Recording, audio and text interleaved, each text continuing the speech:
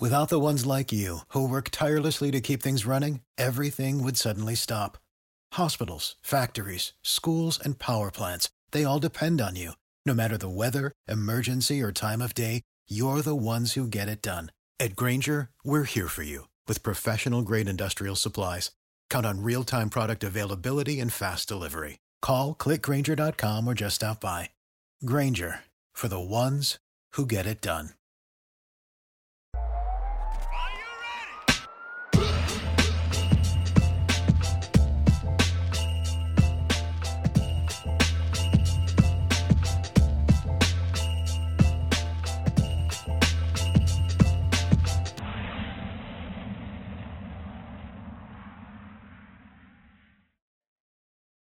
Welcome to another episode of the Bandwagon podcast. And today is a guest of someone I've always been kind of tracking, to be honest. Just sounded really different, especially when giving his opinions on radio or anything that he gets kind of tasked with. And quite rightly getting the what I would say the trajectory that's deserved on the BBC Asia network, and as fast becoming one of the leading lights on the radio station himself. So Haroon, Rashid, welcome to the Bandwagon podcast. Ricky, thanks so much. That was a really nice intro as well. So thank you. Yeah, I didn't even rehearse that, so that was pretty natural. Good, you did well for one take. That was very good. Oh, thanks. Yeah, that's a big compliment. So Haroon, like, what's up with yourself? What are you up to at the moment?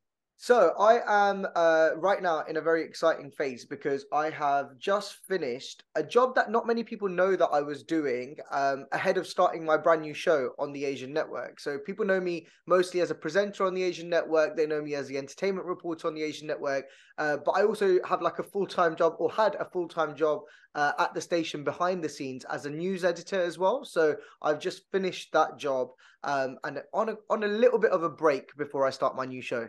And like from a customer point of view, from a citizen point of view, we don't necessarily kind of see those mechanisms around back of the at the back of a show. We always just see the kind of finished product within there. In your opinion, what do you prefer? You always see kind of stars, you're in, obviously we'll get to there, but you always see kind of actors going from front of the camera and absolutely gasping to get behind the camera. Is that a similar feeling for you? Do you know what? It's really interesting because there's pros and cons to both situations. So I actually started my career in radio behind the scenes as a freelance producer, assistant producer, and then kind of climbed the ranks. And so I've seen both sides, being a presenter and being behind the scenes. I think when you're behind the scenes, you have a lot more control over things. Like you are essentially putting together you're putting together the structure of what a presenter is actually going to deliver at the end of the day, and you have a lot more creative input. You can be part of decision making and working out what's going to be on today's news agenda, or what songs you're going to play, or what features you're going to do. And your job as a presenter is to sell that, whatever that content is, in the most convincing way possible. So I enjoy both. I'm a little bit scared, I'll be honest with you, Ricky. I'm a little bit scared at this point because I'm giving up all control that I had behind the scenes to go full-fledged as just a presenter, as just being the face of the show. So that's a little bit of a scary prospect. But yeah, I enjoy both very much. I'm guessing then you'll be probably cautious of that relationship between presenter and producer, or the team behind there, and almost try to allow them the space of the creativity point of view as well. Otherwise, you could be the what I would say kind of the parent, always teaching the kid, and you're never letting the kid make their own mistakes or development. Yeah, I mean, it's interesting. I don't want to add to your pressure. No, that's okay. Because, I think back to when I started in radio, and I think back to the fact that when I was a producer or an assistant producer, actually, when I was an assistant producer, I think I was at my creative best. I think if you are in the right broadcasting environment, if you have the right presenter, you have the right producer, you have the right editor, you have a very safe, secure setup to be able to thrive in, then I think you can be your creative best. You want people around you who aren't going to shoot your ideas down, where no idea is a bad idea, where you can be ambitious, you can think outside of the box. And I want my producers and my team to be able to do that just the way I was able to do that a few years back. So I'm not cautious. I wouldn't say I'm cautious of that presenter producer relationship. It's a very interesting relationship because you both have very distinct responsibilities in that, and yet you want to work together. You want to fuse together and make the best of each other's ideas. It's like two religions in one house of God.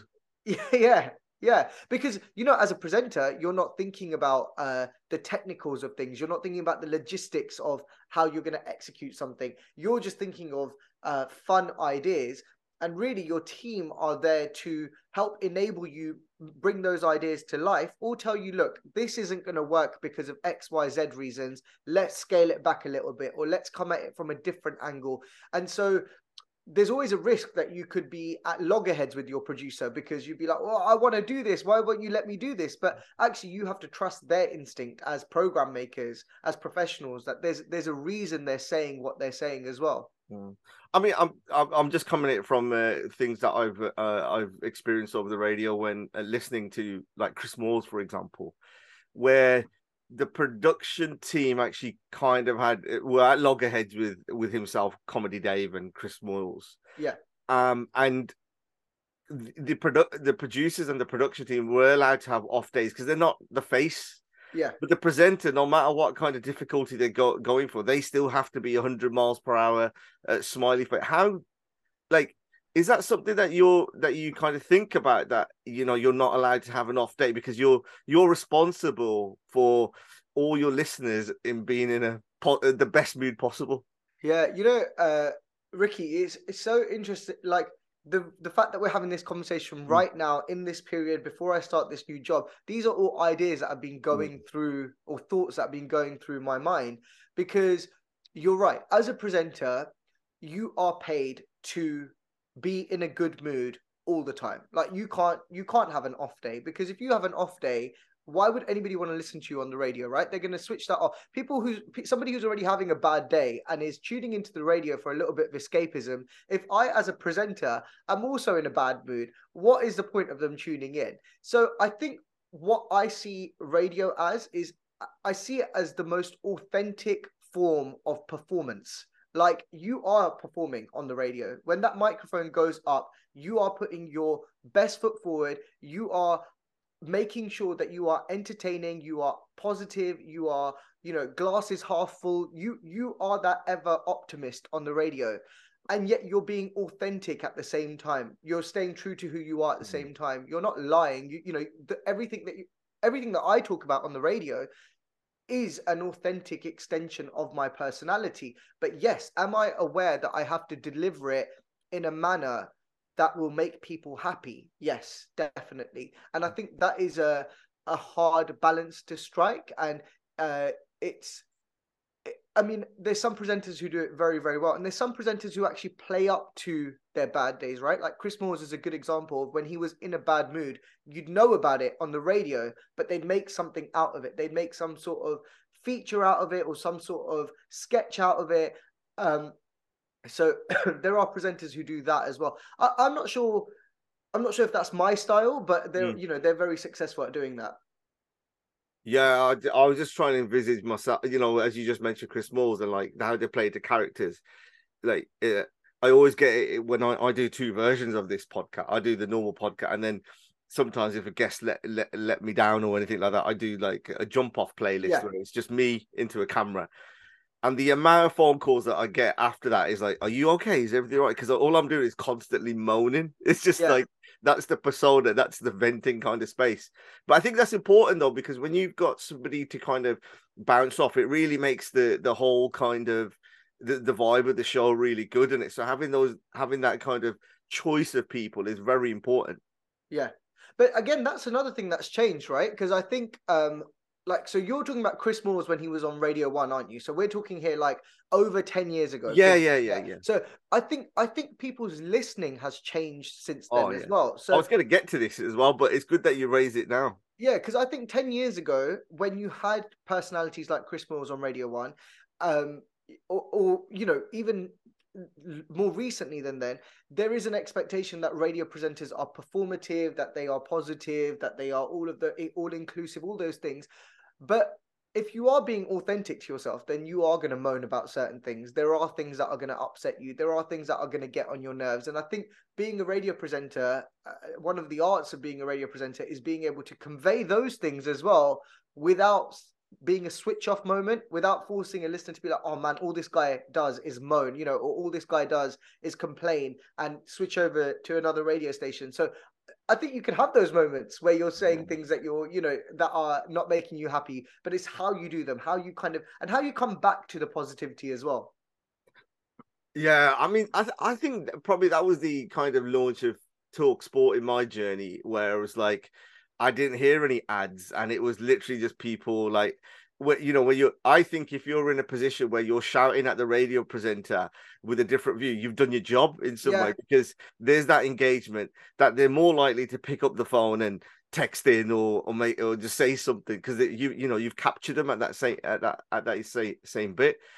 I also think there's a bit of a risk if everything's too happy, nicey Disneyland kind of effect as well. And I think getting that, I think the skill of having different debates, and especially with the kind of shows that you've been on and the kind of work where you've been in. So your work experiences when you first got into BBC, and then you've actually progressed up the ladder in an old traditional, old-fashioned kind of way.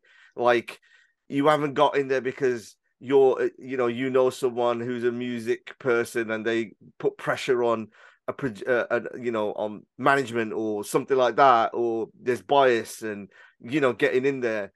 I think you've done it. I think you've got I always find that you've actually got more ear to the ground of your audience than more than a lot of presenters in that way, because you can know people personally as well. You think, hang on, you're not like this at all. It's pure fake. It's not authentic.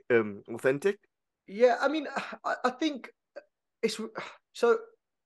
I work for the Asian network, and so my audience is predominantly a South Asian audience, and I have lived and breathed and consumed this world since I was a child. Like, this South Asian entertainment industry, the British Asian scene, I've consumed this since I was a kid. I remember, getting my first iPod and just filling it with Juggy D and Jay Sean and Raghav and all that good music that was coming out in the mid 2000s. And I remember living in an area in Northamptonshire where I couldn't share my love of those things openly because there wasn't enough of a community. And what the Asian Network did for me was create or provide a safe space where I all of a sudden started hearing presenters talking about the music that I cared about with as much passion as I cared about it. And so even now when I'm on the radio and I'm talking about certain songs or certain movies or certain things going on,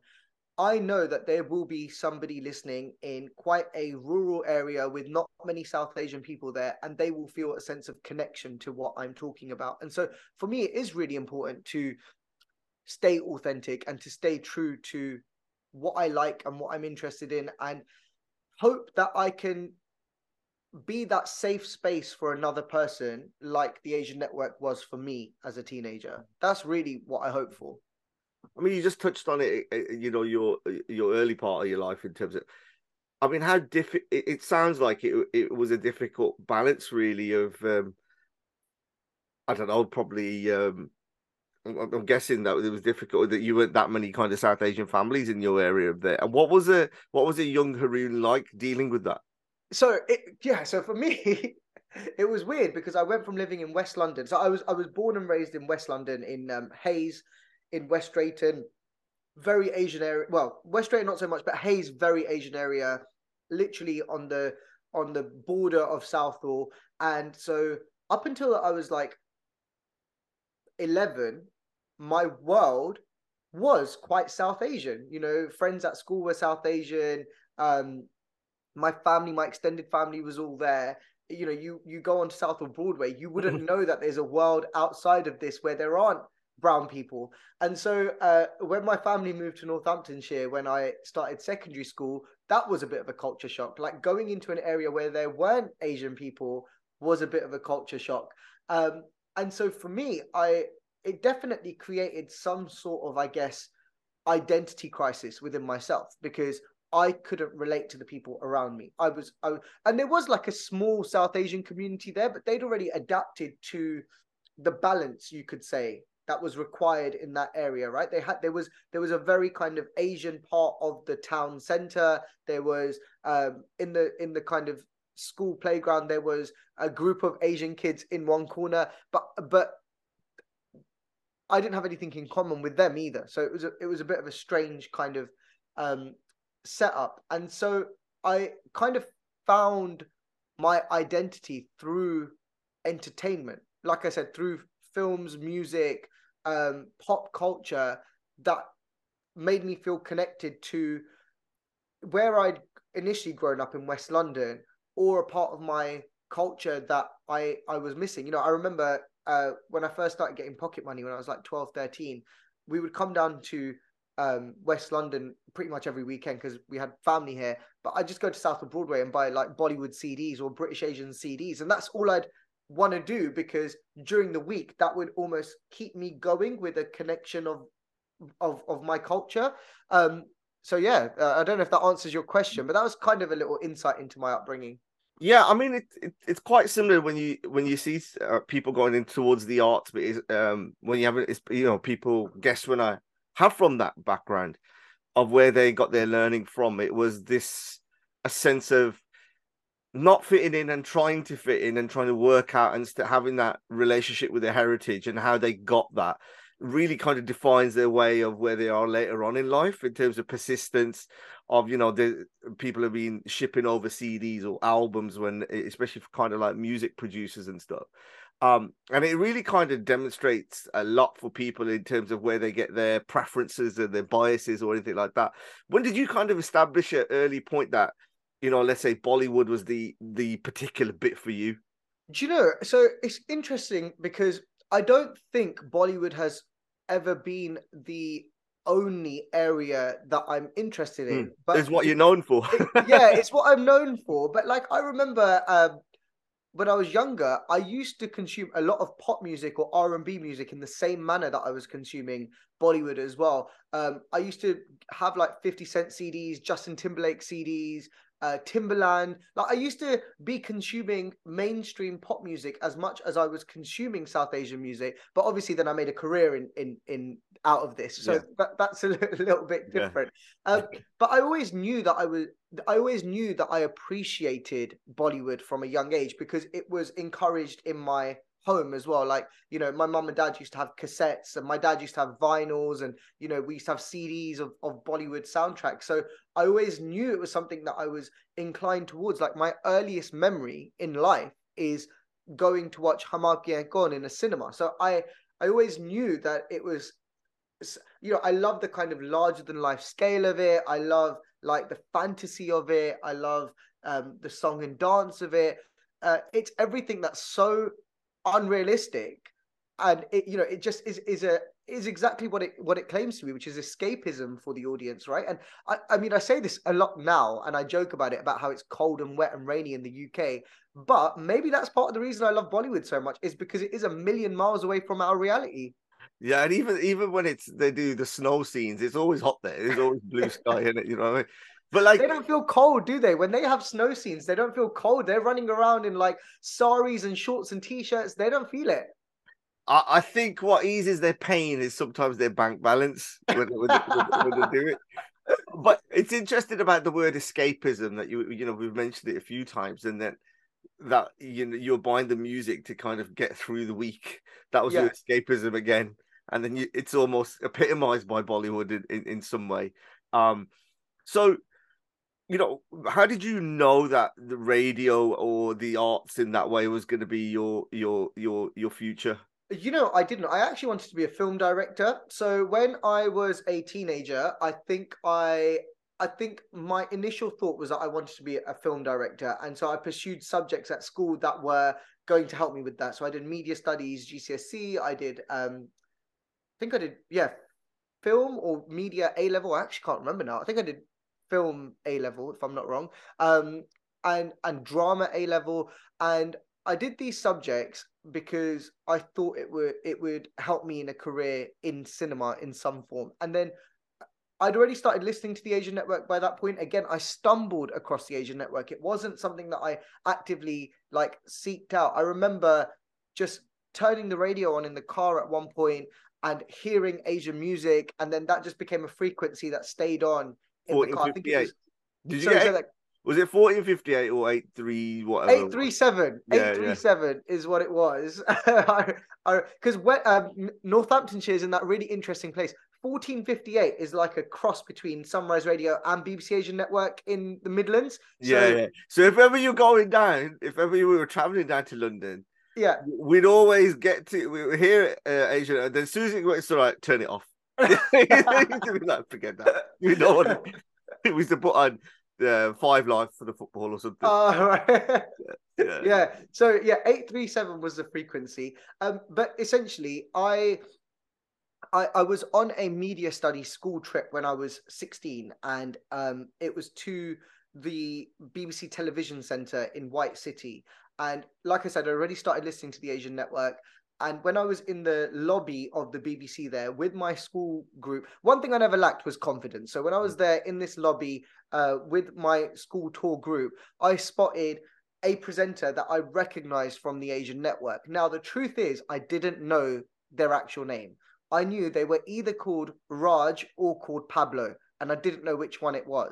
But I knew that I had listened to their show, and I knew that I would recognize their voice. So I just shouted out, and I think we were all on a mission on this school trip to try and spot somebody that we had knew. So I just shouted out, Raj, Pablo, and this man responded, and it happened to be Raj. And I think I just went into like autopilot mode and was like, oh, I love your show. I love Bollywood. I love watching movies, etc., etc. And I think to get me off his back at that time, he just said, you should come on and review a movie for us. I didn't think he actually meant it, but he did. Yeah. Like he very kindly after that went and spoke to his producer and gave them my number. And, a few days later, I did get a call saying, oh, we know you met Raj. Would you like to come in and review a movie? Now, reviewing a movie at that time was it was like on a volunteering basis. Like it was just for fun. It wasn't anything regular. They used to get different people in every week. But me being me, once I got in, I kind of just started talking to the producer and was like, are there any work experience opportunities? Is there any internship opportunities? I just I wanted to explore more of this, I guess. I think that's a really good example to give, especially to kind of the younger general people, kids mainly, of setting that example of, once you've kind of taken that chunk and you get your foot in the door, it's about the persistence, it's about consistency. Yeah. That even if you're doing it, that you're showcasing your skills on as much as you can in order to, I think visualization being less visualization, but a strategy of trying to get to where you are. And like, your determination of like, okay, we can't get rid of this kid anyway, but okay, let's have a look at what he's doing. Is it good? Is it actually professional? Is it from a is there real skill in what he's actually reviewing? And then so like from that, you've progressed it through. But what made you different to some of the other people who were doing it? What do you think, apart from being annoying or whatever? I'm just giving an example there. I don't mean that. But I probably was, to be honest. No, but what made you different to everybody else then? I think it wasn't just, I wasn't asking for these opportunities for the glory of being in the BBC or being connected to Bollywood or any of that. I genuinely was passionate about this. Like up until that point, all my GCSE media studies coursework had been about Bollywood. I'd written essays on, I remember around that time, Wake Up Sid had released, starring Ranbir Kapoor. I remember writing a whole essay on that for one of my media studies courseworks. I remember Shilpa Shetty had just won Big Brother. I remember like creating like a whole Well, there's the racism around then as well, isn't it? It was around that time, yeah. But I remember like my media studies GCSE coursework being like some reality show that I was pitching, starring Shilpa Shetty. The point is, this was my world. I was consumed by it. I was passionate about it. I knew it instinctively, and I it kind of just was all up in my head anyway, right? So when I was coming in and doing these film reviews, which started off as being like once every couple of months for free with no kind of payment, I would just kind of show off my knowledge, you could say, or show off my enthusiasm. And also, you know, like now it's a little bit different. I think post COVID, everyone's become a lot lazier in actually going out and doing things and meeting people.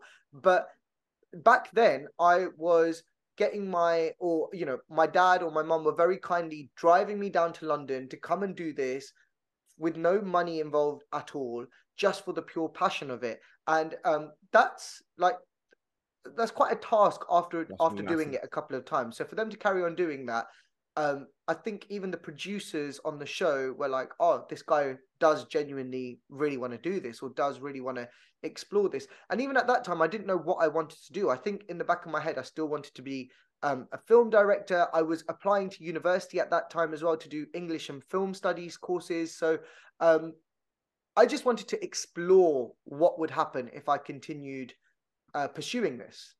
And you went to Westminster, right? Is that I went to Queen Mary. Queen Mary's, yeah. And is that what you studied in eventually, or? Yeah, so I did English and film eventually, but look, university was the best time of my life, genuinely the best time of my life. Made the best friends there, had a great time. But I think the actual academics of university was the thing I focused on least, because I'd already started working at the BBC by that time. I was already working at the Asian Network.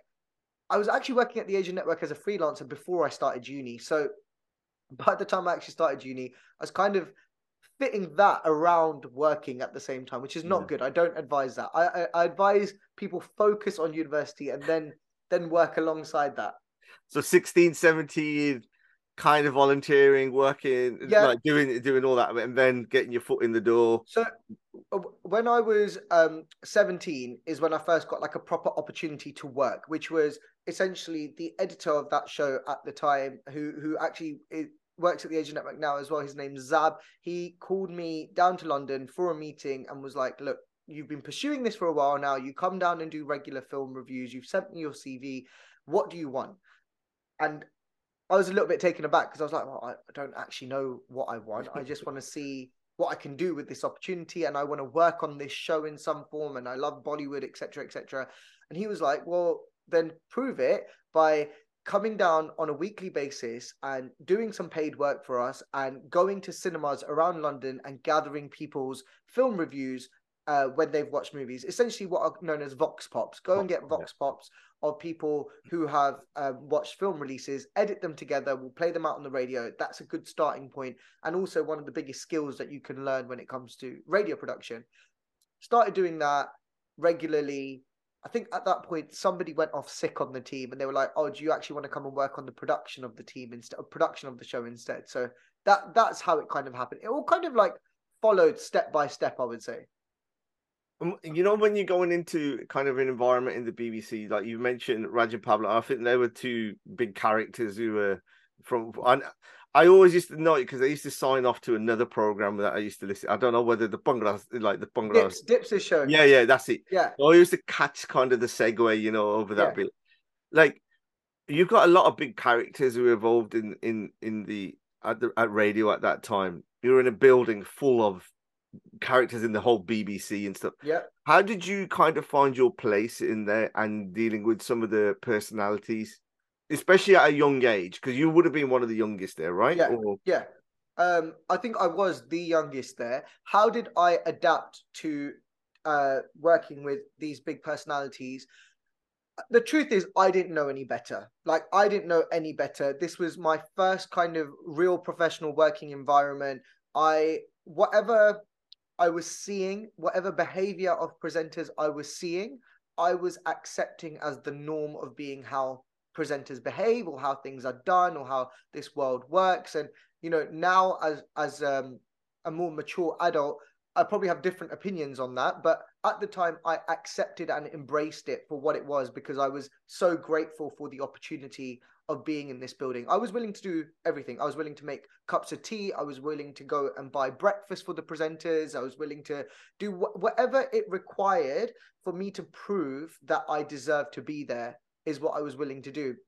Now, I think that young interns or people on work placements are so much luckier because the infrastructure is so much better. There is a much tighter structure or plan of what you will do if you come in at that beginner entry level. You're not doing tea runs anymore. You're not going to buy breakfast for the presenters. Those things don't exist now. Me as a presenter now, I would not dream of asking my team to do those things for me, but that's because the culture has changed a lot in those years as well. So when you say, how did I kind of adapt to that environment with these big personalities, I was just this young kid who was like wide-eyed and bushy-tailed and just taking it all in and absorbing it all and seeing these personalities. At that time, it was we used to be in a building called Yolding House, and Radio 1 and 1Extra also used to broadcast from that building. So you used to have like Vernon Kay on a Saturday morning at the same time as Raj and Pablo's show, and they used to have all these big guests in. I remember like the Saturdays being in on one show, or JLS being in on one show, like very early on in my career. So all I'm doing is just absorbing what's going on. I wouldn't get any work done. If I saw some of the, I'll be like, it's just like this. Constantly. Yeah, it really was like it was a wild experience. But everybody, once you're in the doors of the building, I don't think there's really a hierarchy that exists inside. Like every presenter was quite approachable. You could have a conversation with people. You could introduce yourselves. I never felt like I couldn't speak to someone in that environment. So no, it was a great experience. I had a very brief stint on radio when I used to be as a more of a kind of CD selector when I used to work at Excel during Radio Excel. When I used to do when I was at university, I was able to kind of plug some gigs, and I used to get free tickets because of it. Oh, nice! Yeah. And there was a couple of things that always came out. It was like all the biggest Bangla stars that I would like be that I would see. I would like, if people actually knew these people, they're horrible people. Never meet some of your heroes. Some of them are absolutely great. But I was never a massive Bollywood fan. So I remember meeting Shah Rukh Khan once and Ash Warrior, right? I think it was just around the times of Mega Mela. Right. And, to me, it wasn't a huge, to me, it wasn't like, I wasn't kind of starstruck at that bit. I was more like, oh, how you doing? And because I was kind of acting normal, I think they kind of they draw to you a little bit more. Whereas if somebody was kind of starstruck, they're trying like, oh, that's great at that, but like you're freaking me out. I need to kind of move in a little bit. That kind of etiquette, who taught you that? Because that's what I think is missing. Do you get what I'm saying? That's such a great question. Okay, so when I was 17, 18, I was definitely starstruck. To some extent, I was definitely starstruck. And I remember asking for this opportunity to come in and be the runner on a day where Kareena Kapoor was coming into the studio. She was promoting a film called We Are Family. I think it was 2009 was the year. And I was interning at the time, but I wasn't supposed to be in the building on I think it was a Sunday, I can't remember, or Monday. I wasn't supposed to be in the building. Monday and Tuesday were supposed to be my days off, but I remember like literally begging for, can I come in and can I be a runner on this day because I want to meet Kareena Kapoor. And it was great. Like, it was great to see a celebrity up close and personal like that. And I guess I wanted to be their friend, right? Because I've dreamt of meeting these people. I've watched them on screen, and I must have come on like too much like a fanboy at that point and too starstruck because she gave me no time at all. Like, she was lovely, like really, really nice. No complaints. She wasn't rude or there was nothing bad, but she also didn't want to engage in a lot of conversation. And in my head, I fast forward to January 2020, where I'm much more established in my profession, and I go to her house in Mumbai, and I'm acting way more professional. Like, I'm acting way more calm. I'm not looking to engage in casual banter because I'm there doing my job as an interviewer. She's there doing her job as a celebrity to be interviewed.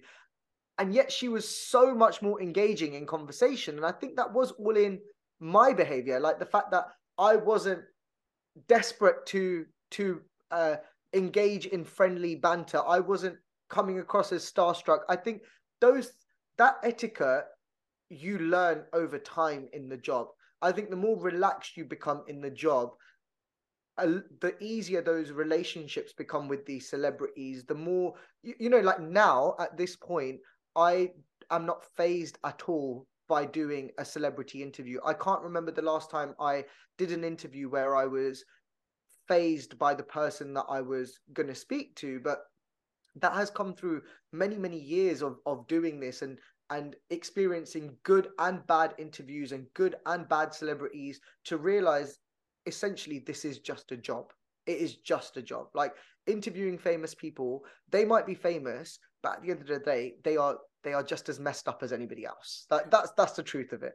Is it? Yeah. So that teaching of that etiquette, I think, needs to be expressed a little bit more. Tell me more. Tell me what you mean. Tell me what you mean. So what I think. So the only this, like I said, I'm a massive Jazzy B fan, right? Yeah. So the first time I was working at a wedding, I was doing photography at a wedding, just during uni, and the first time I ever saw Jazzy B perform was the only time I stopped still and watched the performer, and I was like, I missed the whole wedding. I got bollocking after, and I was like, I'm amazed. So when the first time I kind of met him, I was like, holy shit. Because I think people forget how big these people were, Yeah. like, at their peak, like they were massive. And he was like stopping traffic to launch parties on Soul Road and all these kind of things. And so I met him. I had him at my wedding, Oh wow. it was a similar kind of thing from it. Then I eased off, and then I was kind of involved in another kind of musical project with him. And I felt like I spoke to quite a lot of celebs and stuff at that bit, but he was just the one that I always just fell down at. Like I was like, I'm all right with everybody, and then sometimes I'm like, I feel back like that kid again, and I'm almost short circuit that out now because I think I've just got to that much. When you become, I think when you become a parent and things, and you're trying to teach those things, and that you spot your own mistakes of what you've done.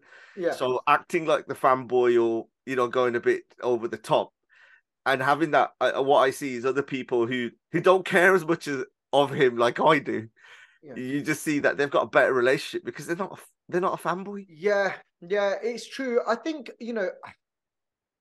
it comes with time, like I said, but also it comes with a lot of like knowing your worth. Like, what are you bringing to this dynamic? Why have you as an individual been allowed into that close proximity with this famous person? You are providing a service to them. Like for me, I think of it as a very transactional relationship now. So I know that these celebrities, they need platforms to promote themselves and get out to potential audiences, right? I know that I am good at my job and I will give them a fair chance at expressing themselves on my platform. And so I don't feel I feel grateful that they come to me, but I don't feel indebted to them for coming to me. I don't feel like, oh, like, thank God you've come to me instead of somebody else, because deep down, I also know that they need the platform and they need the kind of fairness of that platform as well. And that's kind of how I see it now. So you reach a point where if you feel like those celebrities aren't giving you the respect that you deserve, you automatically feel less starstruck by them anyway. Like it's just kind of an ever evolving relationship, I think. Yeah. I mean, that's the way I treat it now. I treat it as quite a transactional relationship. You want to promote something, so you're coming to me. I'll do a fair job of giving you that platform. Yeah. Let's go. But I mean, whenever I spent time with him, being around his, like, he's fantastic. He settles you down. and you're fine, and you get out of that initial stage. I think what I experienced at radio and seeing some other people was how they kind of manipulated that, and that vulnerability of being manipulated, where somebody's got your best interest, and how they kind of take advantage of. I think that was the biggest kind of takeaway from it. Is there a still now? I know what you've just said, and I know that's 100% genuine, and I agree because I feel it, from that way as well. Is there still an art, like an actor or actress that you still feel like a kid again when they're in there, and you have to kind of check yourself out? I think Shah Rukh Khan will always be that kind of figure for me because he was my childhood hero. However, having said that, I remember the first time meeting Shah Rukh properly, face to face, was in 2011. I think it was 2011 or 2012. 2012 it might have been, and I remember fanboying in that interaction. You know how to book flights and hotels. All you're missing is a tool to plan the travel experiences you'll have once you arrive. That's why you need Viator. Book guided tours, excursions, and more in one place. There are over 300,000 travel experiences to choose from, so you can find something for everyone. And Viator offers free cancellation and 24/7 customer support for worry-free travel. Download the Viator app now and use code Viator10 for 10% off your first booking in the app. Find travel experiences for you. Do more with Viator.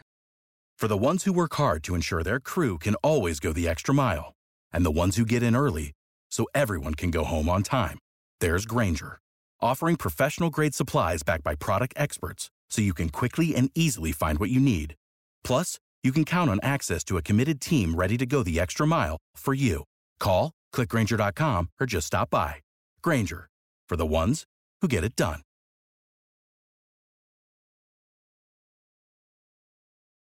When you need mealtime inspiration, it's worth shopping Kroger, where you'll find over 30,000 mouth-watering choices that excite your inner foodie. And no matter what tasty choice you make, you'll enjoy our everyday low prices, plus extra ways to save, like digital coupons worth over $600 each week. You can also save up to $1 off per gallon at the pump with fuel points. More savings and more inspiring flavors make shopping Kroger worth it every time. Kroger, fresh for everyone. Fuel restrictions apply.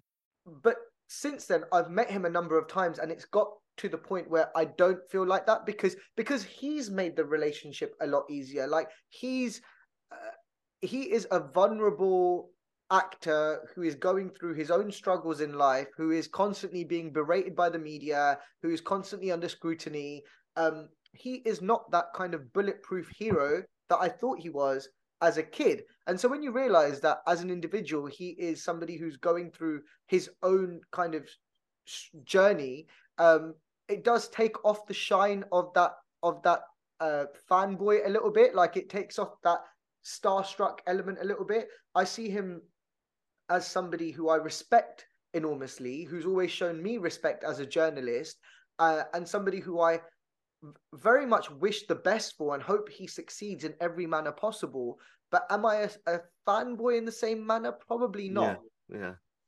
I think we need to change that word fanboy in it. Yeah, we'll start that camp. Just wanted to ask you, like, sometimes when I do this, some of the best stuff that I get is off camera. Yeah. It's normally when it's ended. How do you make that conscious decision where you've got a piece of information that they've told you off camera that would be the biggest headlines, it will do wonders for your career, all these kind of things? How do you make that decision of what to release and what not to? Oh, okay. Well, I wouldn't release something if it's been said off record. If it's off record and we haven't started rolling properly and it's just in the rushes. But in today's day and age, nothing's off record. Everyone's got smartphones. Everyone's got this. Okay, let's put it this way: you'll be probably one of the rare ones that wouldn't exploit that. We all fall. Honestly, truthfully, I wouldn't. Truthfully, I know you wouldn't. I know that's what I said. Yeah. I know you're one of the rare ones, but you see people, the TMZ culture of releasing and the gossip and all that kind of stuff. But how do you make that decision? Yeah, sorry. I make that decision based on the fact that if I want to maintain a relationship of respect and kind of mutual respect, and I don't want to jeopardize a relationship that I have with these individuals, then I wouldn't compromise that trust, because there's trust there. Like, I know that when and you're right, there's many conversations that happen off record, or when the camera's not on, where somebody is saying something that they wouldn't say if the cameras were rolling. So they've confided in me or said something in a space of trust. I don't think it's my place to go and expose that if they're not willing to say it on record. Also, it comes under the fact that I work for a brand where there is a level of respect and trust associated as well, right? Like, I'm not delusional to the fact that I have access to these celebrities because I work for an organization like the BBC. I completely understand that they come to me because I'm associated with a brand or an organization that stands for a certain quality. And it's that transaction, isn't it? It's that transaction. Yeah. So why would I jeopardize that? Why would I want to ruin the chances of sitting down with that person again, where they might feel more comfortable talking about that subject in an open space? That's not to say that I shy away from topics. Like, as a journalist, I'll talk about whatever is topical at that time. Yeah. I'll ask the questions that are relevant at that time. I won't, though, go into spaces that I think are going to cause more damage than good. Yeah, the only reason I bring it up, because like Shah Rukh Khan, I'm not the biggest Bollywood fan, but I kind of still kind of know little bits about it from a more musical aspect. But with him, I mean, he's had eventful, let's say 18 months. Well, his family's had an eventful sort of 18 months, 2 years. And also from an acting point of view, like this new film, I don't even know what it's called, but I know, that's it, yeah. That it's a really pivotal point in terms of career, that he's coming back from after a long time, and I just saw his physique was just unbelievable, right? Yeah, like how much he kind of signifies of where he's changed. We kind of grew up with him. I'm 10 years older than you, roughly, and you kind of grow up with these guys and you see where they are and how they're reinventing themselves. And that, do you think that they get to a position where the media kind of starts backing off, the narrative has changed from being kind of loving, where they make those conscious decisions of what to do next? Yeah, I mean, I think that the media has ruined their relationship with somebody like Shah Rukh Khan. Like, for example, Shah Rukh Khan hasn't done any interviews for this film, Pathaan. Not a single press interview has he done for this movie. He's gone on sports shows like he was at the FIFA World Cup. So he was there, and he did a couple of other, like, I think he did the Dubai. There was like a cricket ceremony in Dubai that he went to, and he made an appearance there. But in terms of press interviews with journalists, he's done none. And he just tweeted the other day saying, I've got nothing to say, so I won't do any interviews. Now, this guy was the most media-friendly actor you could think of. He would always have something to say to the press. And the reason for that is because the press has jeopardized that relationship. They've compromised that relationship. They've gone out of their way to slander him in many ways over the last couple of years on social media, through articles, through associations with his family. And so I think that at this point, celebrity culture as a whole is reevaluating their relationship with the media. They're reevaluating whether Amitabh Bachchan, another great example of somebody who refuses to do press interviews now. Again, somebody who was very media friendly until a few years ago. So I think if the media isn't careful, they will ruin those relationships forever. We're in a very interesting place right now where celebrities, to a large extent, are realizing they don't need the media as much as they used to. They have their own social media platforms with a reach of millions. Pathaan is a great example of a film that has had a massive publicity campaign, but zero promotional campaign. Like, the stars of the film have not done any public appearances, no interviews, and yet everybody knows this film's releasing. Yeah, for me to know it, I can, it's not my active channels of kind of on my timeline of consumption. So, with that being said, do you fear for your kind of own access to these kind of guys? Because like you're in certain countries, the press culture is kind of is vulture-like, you know what I mean? Yeah. The paparazzi work and stuff from there. And you can see, especially in other countries, that the news cycles are 24/7, little snippets. The content is king, isn't it? Right? Yeah. Where you're you're kind of swimming against the grain, where you're still trying to maintain the high BBC professional standards, your own kind of ethics within there. You stand out more.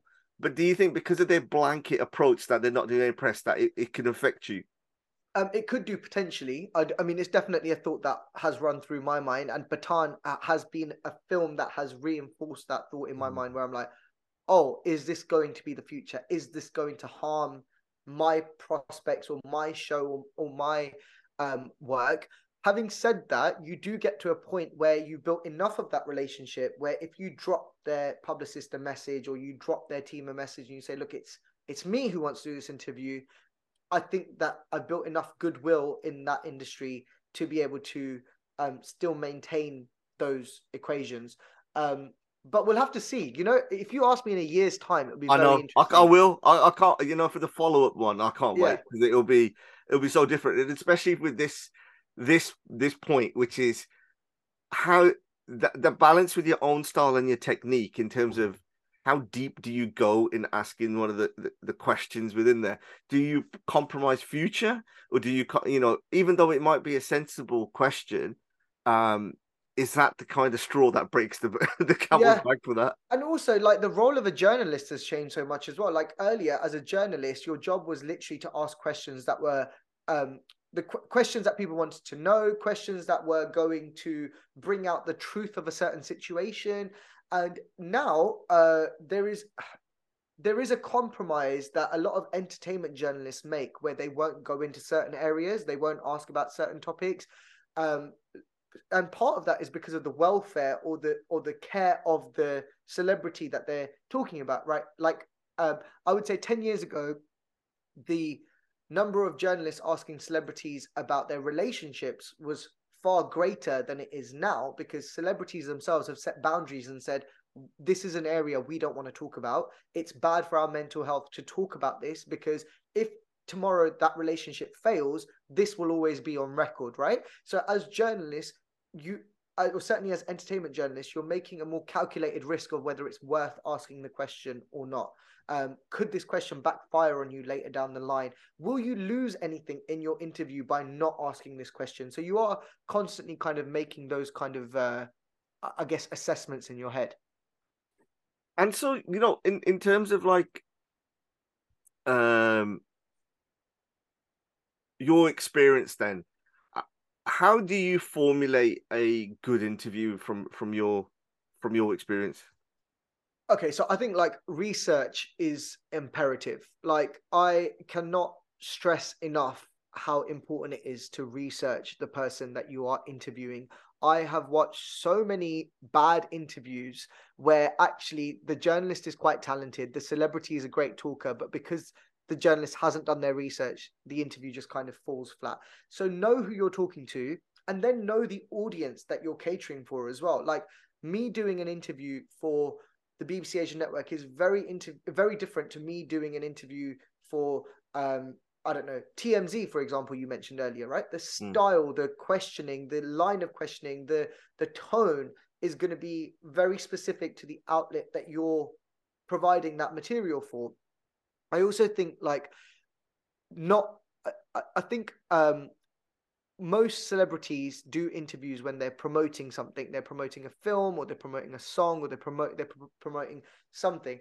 So imagine they will have done 20 to 30 interviews promoting the same thing, and those answers are on autopilot. Like, those answers are the same generic answers that they're going to give every single journalist. So you need to come to the table with something different. You need to come with questions that are outside of the box. You need to come with something that is going to force that celebrity to think about their answer, but also give you new material that you can run on your platform that nobody else will have.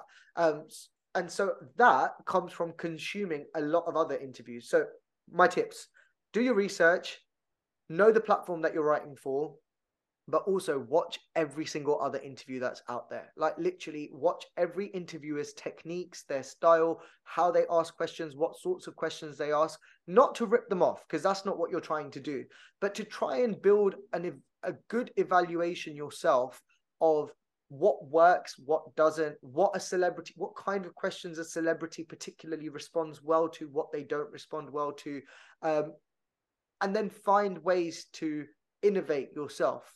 That would be my kind of advice. I mean, you talked about innovation of yourself. So a Haroon that I would have seen 5 years ago visually would be completely different to what the one that you see now. How important is something like that to keep you kind of present, still be part of a subject matter of a discussion and being relevant? Do you mean physically? Physically, Yeah, I think physically, obviously, like you're now a TikTok star, innit? You know, doing all your dance moves and stuff and that, from there. But like, was that kind of a pressure that you were feeling? I would say it was an unsaid pressure. It was an unspoken pressure that I was feeling. Nobody really explicitly labeled it as a pressure.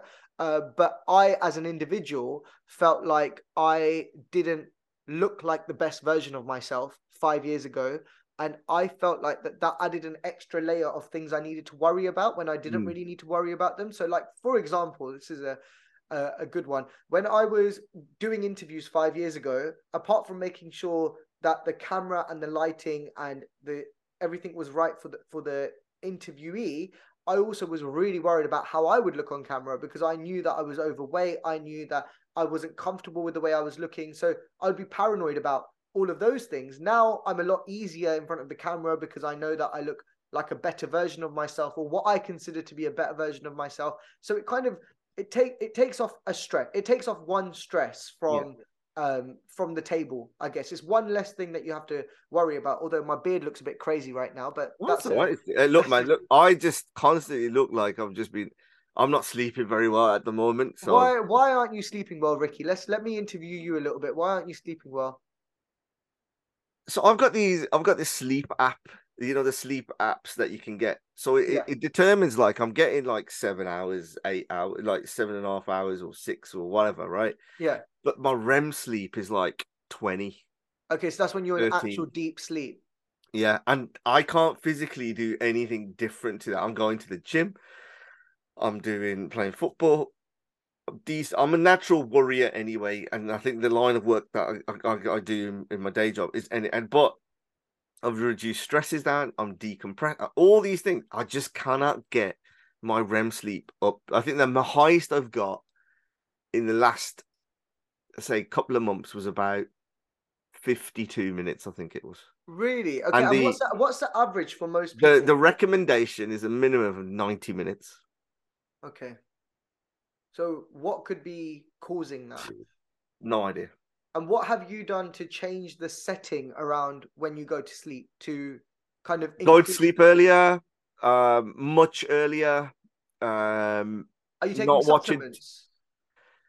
I haven't, to be fair, I haven't taken a lot of supplements from it. I didn't want to build a dependency on, let's say, medication. Yeah. But if I like, even like, vitamins and all that, I haven't been doing it. I've tried to keep it as natural as I can to kind of identify the issue. Yeah. But it could be something that I've always had and didn't know anything different from it. But I have it's like when I turn 40 and I keep always going on about it. It was like a switch in the body. It's like it automatically, just the power just went down. Yeah. You just like, so I'll go to the gym. I feel the strongest that I've ever been. Yeah. So I'm more from that side. But I just need the recovery time a bit more. So I'd like, especially your journey around weight loss. I kind of relate to that a little bit.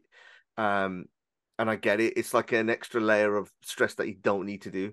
So yeah. I feel great. I don't even go on the scales because I know I feel great. Yeah. But it's not corresponding in my sleep. So try it. Well, I mean, look, who am I to give you advice? No. This is discussion. However, I'm very fascinated by things like this because I think when I turned 30, I had a switch of a different kind, but where I realized that these are aspects of my life that I also need to prioritize. And like sleep was one of them. But like these are pillow mists that you get with lavender in them. They're really good to like help calm you down to be in a better place to sleep. I light a candle like an hour before I'm going to sleep. I light a candle that has the one that I've got at the moment has got like rose oud in it, but I like calming kind of scents at that time. I'm writing this down, by the way. Yeah, Look, I'll pillow show you. mist. Look, you know, you were talking about research, and this was not the research that I had for you. What does it say? Sharuk, school, and Early journey. early journey. Nice. So anyone from there, I'm a word like I just. So you knew that I was going to talk about Sharuk. I was going to bring it up in terms of my own opinion around the kind of consumption around it and how you would, the fanboy bit about how did you deal Okay. with presents and that. But I think if I'm a betting person, I would have guessed that you would have mentioned his name in the interview. It's very interesting. Okay, so I would say this pillow mist that you get, which has I wrote down candle. I'm writing down candle, yeah, pillow. but also the scent of the candle, very important. Like you need like something with lavender or chamomile or some sort of like calming, soothing scent. I started taking ashwagandha as well about 2 hours before I go to sleep, as a supplement. I As what? agree, Ashwa? ashwagandha, I have to which is find some of the it's like a LV was. natural herbal supplement. Um, I take that every night before I go to like a couple of hours before I go to sleep. It's supposed to just make you more relaxed, so that by the time you do go to bed, you're in a better state to go to sleep. Um, they're the things that I'm actively doing, but even I know that I could do a lot more to improve my Yeah. sleep. Like I still use my screen or my phone or watch TV before I go to sleep. Like that I shouldn't really do. Yeah, I do. Yeah, even if I do, I have it on the that kills Oh the yeah, yeah, light kind of setting yeah. stuff and that within there. Um, yeah, yeah. See, you're very clever. You spun it around on me. Oh, there's one more thing actually. I no, genuinely, I like giving off this advice. There's this thing that you get from Lush, the shop Lush, which is like a sleep balm, and it's got lavender in it, and you kind of put it on your pulse points before you go to sleep. So on your neck, on your wrist, it also helps you sleep better. Oh, what's it now? Okay, right. I'm coming to the last few questions on this. So these are the deeper ones in there. Okay. How do you balance your work life, private life? And are you conscious of that because you know that you are speaking about your day-to-day job is of people's kind of private lives as well? Yeah. How do I balance it? Not as well as I could is Mm. the truthful answer. I think I'm a kind of like um I focus on one thing at a time as an individual. So when I'm focused on my job and my career, I give that my like 200%, and that's everything. I give my all to it, and then I feel like my private life or my personal life suffers for that. However, I think COVID and the lockdown taught us all to balance that a little bit better. So now, for example, you mentioned the gym. If I know I'm going to go to the gym at a certain time, unless I've got a really urgent meeting, I will move things around to make sure I facilitate that time for myself. If I know I've made a commitment with my friends or my family, I will make sure that I won't double book that with work commitments on the same night to give that the respect that it requires as well. Because if you don't have those other components to your life, your personal life, your me time, all those things, I don't think you can be the best at your job as well. So I think my whole balance around balancing work life and personal life has shifted. And when you do find that balance within, do you feel the quality of your work gets better, or do you? Yeah. Yeah, because like sometimes when you have I would say sometimes I've produced some of my best stuff when I've struggled with sleep or anything like that, or I've done it from because you're digging in your creative innovation and stuff like that. And where sometimes if you have a little bit too much, I'm really much more groggy. Do you take that in consideration, or is it just not a thing for you? I mean, it happens. Like certainly when I have done, so I've done quite a lot of like international trips for work to Yeah. Mumbai, to Dubai, to Pakistan, and when you're on those trips, you barely get any sleep. Like you sleep 3 to 4 hours a night at most, and then you're back in the morning doing interviews again back to back, and you ride on the adrenaline of it. You really do. Like you're riding on the kind of pure excitement of what's going on, and those interviews turn out good as well. However, having said that, I do think there's a lot of value in being kind of well slept, or being well rested before doing an interview, having that extra time to prepare. I think there's a lot of value in that. Having said that, do I think my work is better for giving time to my personal life? Yes, I do, because I think you can hear on radio when somebody is burnt out or when they're out of energy or they're exhausted. I think it comes through very easily through your voice. So if I don't allow myself time to kind of replenish myself or to kind of rest, I think it does affect my work on the radio for sure. Okay, so they're kind of coming to a close in a second, but this is kind of the last one before I kind of hand it over to yourself in one way. Don't panic. In your line of work, you've experienced it for probably coming up to 15 years, I would say. Yeah, a little bit less, but yeah, I'm not that old, but yeah. I'm counting your school trip, so that's fine. Yeah, then maybe, yeah. Yeah. So what do you fear? What are your fears for the future of kind of radio, and what's your kind of shining lights to think that it's going to be okay? The reason why I say it's going to be okay is because I'm only going off from my immediate circle, and I'm conscious I'm not the demographic of as well. But I listen when I'm in a car. I listen to put on a YouTube video, Yeah. kind of like listening to clips and doing stuff. Or podcasts. Very rarely do I kind of actually put on a radio station. That do you what's your thoughts on that?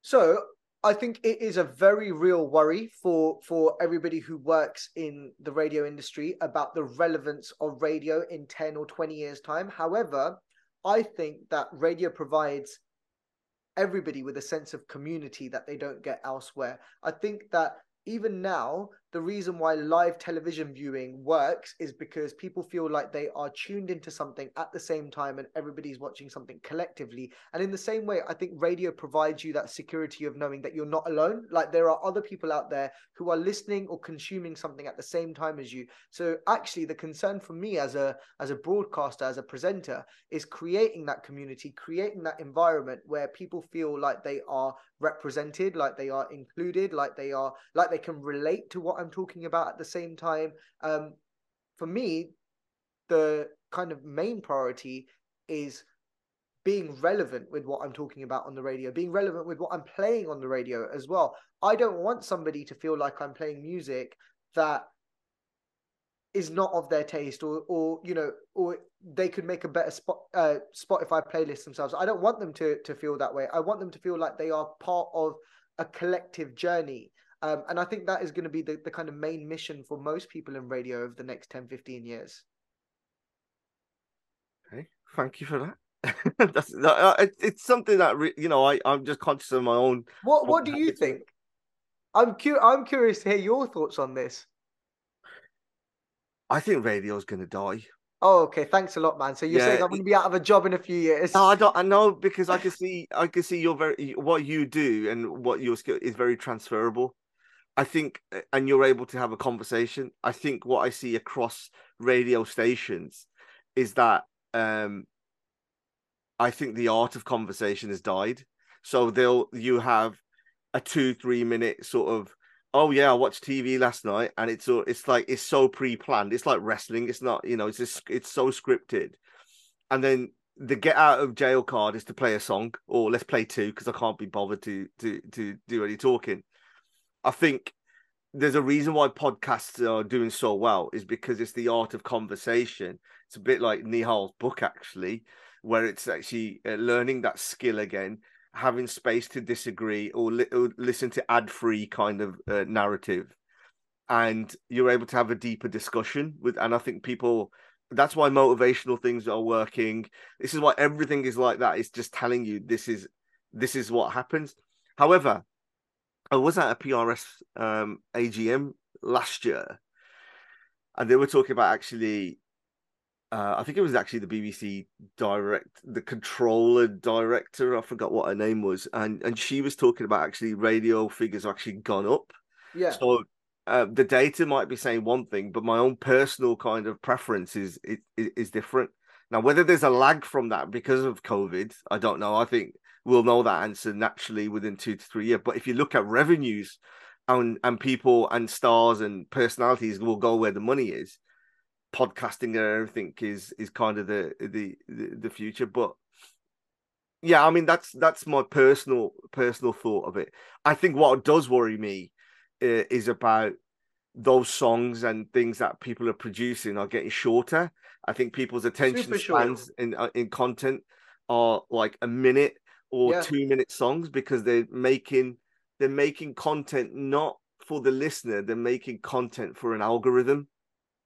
And I think that relationship and therefore you become against the grain when you don't take that in consideration. The reason why Joe Rogan and all these guys, in my opinion, did well was because they didn't conform to what was being already out there. They just did a space and like, I'm just going to talk, and whoever likes it likes it.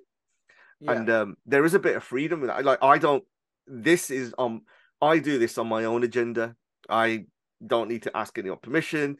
I do this, and it's just because I'm intrigued and I want to know. It's just, and if people enjoy it and they follow it and stuff, well, hopefully they enjoy it as well at the same time. But I'm not doing it for them. I'm doing it for like who I want to do. You know what I mean? Yeah. Where I think if you've got kind of a paying audience, that pressure of trying to continuously please them and an algorithm is so difficult, and it's going to get harder as you go forward. Yeah, I mean, you always have people who say, "Oh, you don't talk enough on the radio," but then there's a lot of people who say you talk too much on the radio as well. Oh Like, yeah, there's yeah, more yeah, yeah, people. yeah. There's more people who say you talk too much on the radio. You know, talk less, play more music. So I think it is very hard to really find the right balance. I think it's something that radio stations across the world are struggling with, is trying to find that balance right now. Yeah. But thanks for telling me I'm going to be out of a job in 2-3 years. No, I don't. No, I actually genuinely don't think so. Because like, and this is a bit of a guilty pleasure out of this bit. Was when I'm on TikTok, I've become an addict on that now. I will fully admit. I always get drawn to some of the Bollywood stuff. So there's a guy on there who gets a tape. Yeah, I don't know. Dollywood. I don't know what his name is. Whatever. Yeah. He gets a tape. Someone said this Or one. Dobbywood, I think it is. Yeah. Then he gets it out and he reads the inlay and he It's goes, great. This was the backstory of it all." And then he gets his Bush bloody tape player and presses play, and then you listen to it. So I just fall into the kind of the narrative, the story behind it, not necessarily the music, but the story behind it. And a lot of your kind of like the Bollywood, they're stories. It's like people can know about a film, but not actually watch it. Like I've got no, I wouldn't watch Patan. Like it's just not on my radar. But I'm interested in the dynamics behind it and the story. So therefore, you always have content. I think there's other people that wouldn't, and you probably be bigger exposure because they'll be tuning into your personality wherever you go. I think that where that didn't happen as much was with Chris Moyles, where he was at Radio 1, and that following didn't necessarily transfer over to kind of Sirius or wherever I don't know where he's at actually, and I think that was a bit of a risk. So I ain't saying that you are, but if you are, you're probably one of the more fortunate ones. Yeah, I mean the only thing is though, there's no platforms in the UK that provide that Bollywood audience with Make your own. Very true. You know what you're doing is inspiring in many, many ways. You know, you've made your own platform, and I think that you've grown that community. I think the reason you can be yourself and ask whatever you want and not have to have an agenda is because you are doing it yourself, and I think that's a great place to be in. I would say I'm in the same position as you when you were 16, 17, is where I've got just a passion for podcasts. I like it, and I listen to people. I'm very honest in that. And I don't have an agenda with it. And it's just like, I did it during COVID. I said, I'm going to just get it out there. And it's kind of a legacy because like sometimes if I can't speak to my kids, at least they'll know that, there's a digital legacy of this guy. This is what he thought about this. This is what he thought about. Anyway, that's getting too deep. Last question. So this is the Bandwagon. So it's a play on my surname. And it's an opportunity for the guest to either jump on a bandwagon or jump off a bandwagon. Or if not, is there anything that they want to get off their chest? This is the safe space for you to kind of share. Nice. Okay, so I want to jump on the bandwagon. I'm trying to get on the bandwagon already, but I want to jump on it completely. And you've already mentioned it, and it is TikTok. Because so I find it fascinating, right? Because I have grown up with social media. I'm part of this generation that has been part of the innovation of social media, right from High Five to MySpace to Twitter to Instagram to now TikTok. And I have adapted to every single one of those platforms with a lot of ease. And I find TikTok to be the one that I struggle understanding the most. I love it. I'm addicted to it. I use it every day. I reshare my content from my show on there as well. But actually creating original content for TikTok is a real art. And I don't understand the algorithm well enough to know what I need to create. I don't know if you feel this way as well, but it's so hard to know what works and what won't on TikTok. I'm really I'm not lazy, because that's not the thing. I just don't understand it enough. Yeah. So what I do is like I create when I create these little snippets. Yeah. I create a little, to kind of say, oh, this person's coming up, let them share. And so I put it on.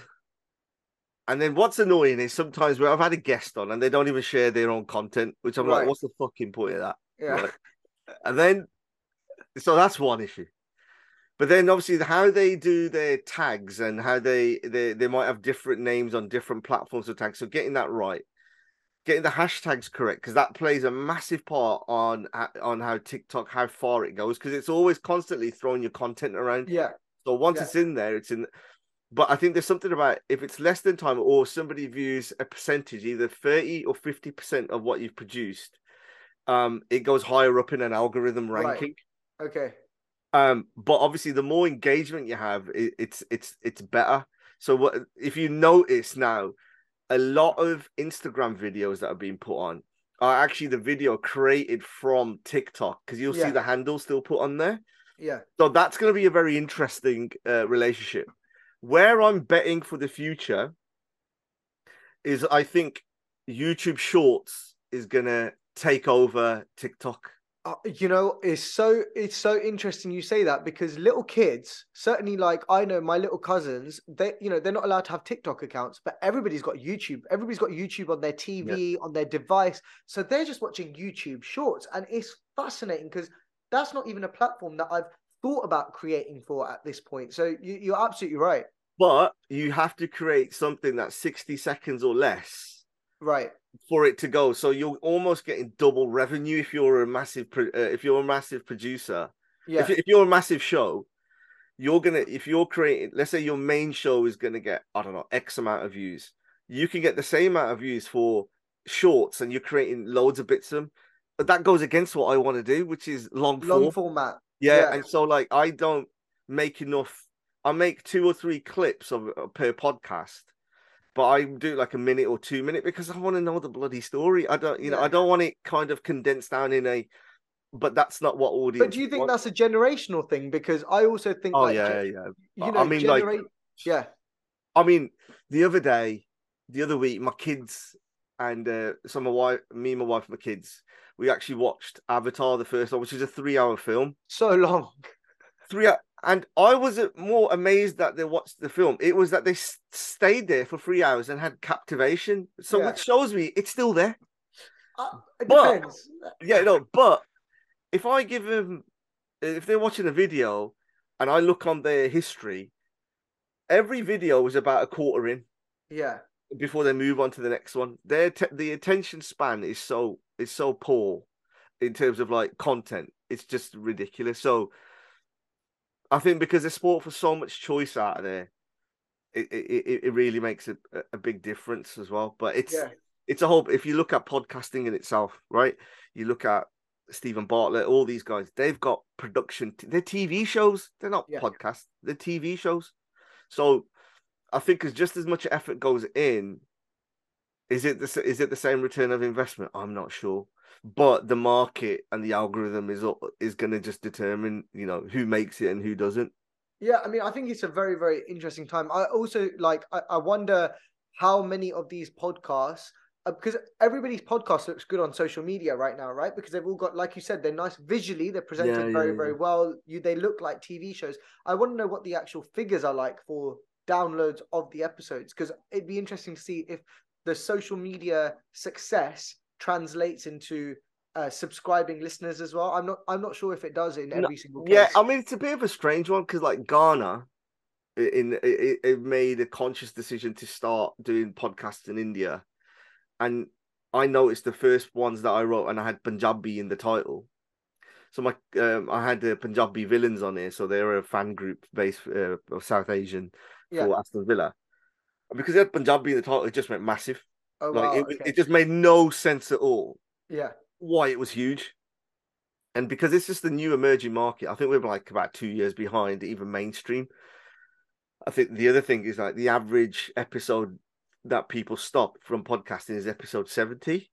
So I think I'm mid 70s now. So I've Oh man, does that mean nobody's going to listen to this episode? no, it's when people, it's when the makers give up.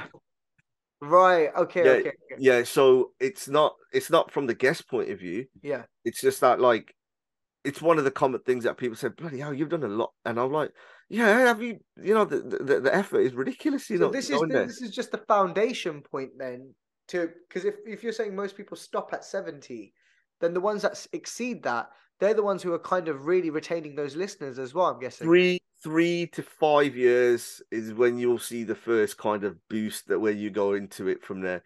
Wow. But like Joe Rogan was doing it for, I think it was 8 years before he started it. But don't forget, like somebody like him is a real massive anomaly because he was getting TV exposure. He was on the UFC. He was successful in different platforms before he came over. Somebody like Stephen Bartlett is a really good example from that because there isn't a kind of a UK comparison. But there isn't even a South Asian, the South Asian podcasting. So you've got a lot of female podcasters coming. There's a couple of guys who do it as well. There isn't that much, but the return of investment, like I can't buy a house off this. No chance. In fact, it costs me money. Yeah. And that's the true test of the passion, like your parents taking you to your thing. Yeah. Right. And then that's why, whereas if you've already built up your personality and you're able to do it, then, there is longevity within that. And the production, the quality of your video is going to be a big thing. I get more viewers and stuff, but some people who listen on Spotify and all that, I get a lot more feedback from my audio community that comes in. It's fascinating. It's really, really fascinating. Ricky, thank you so much for having me on. All the best, man. I really appreciate it. And I'm really glad we got this conversation. And thank you. No, it's been a pleasure. I really appreciate it. Sorry it took so long for this to actually happen. But It's fine, man. I'm glad it happened at this time because I feel like it's a really interesting time before my new show starts as well to have this conversation. So thank you. Thank you, man. Cheers. Take care.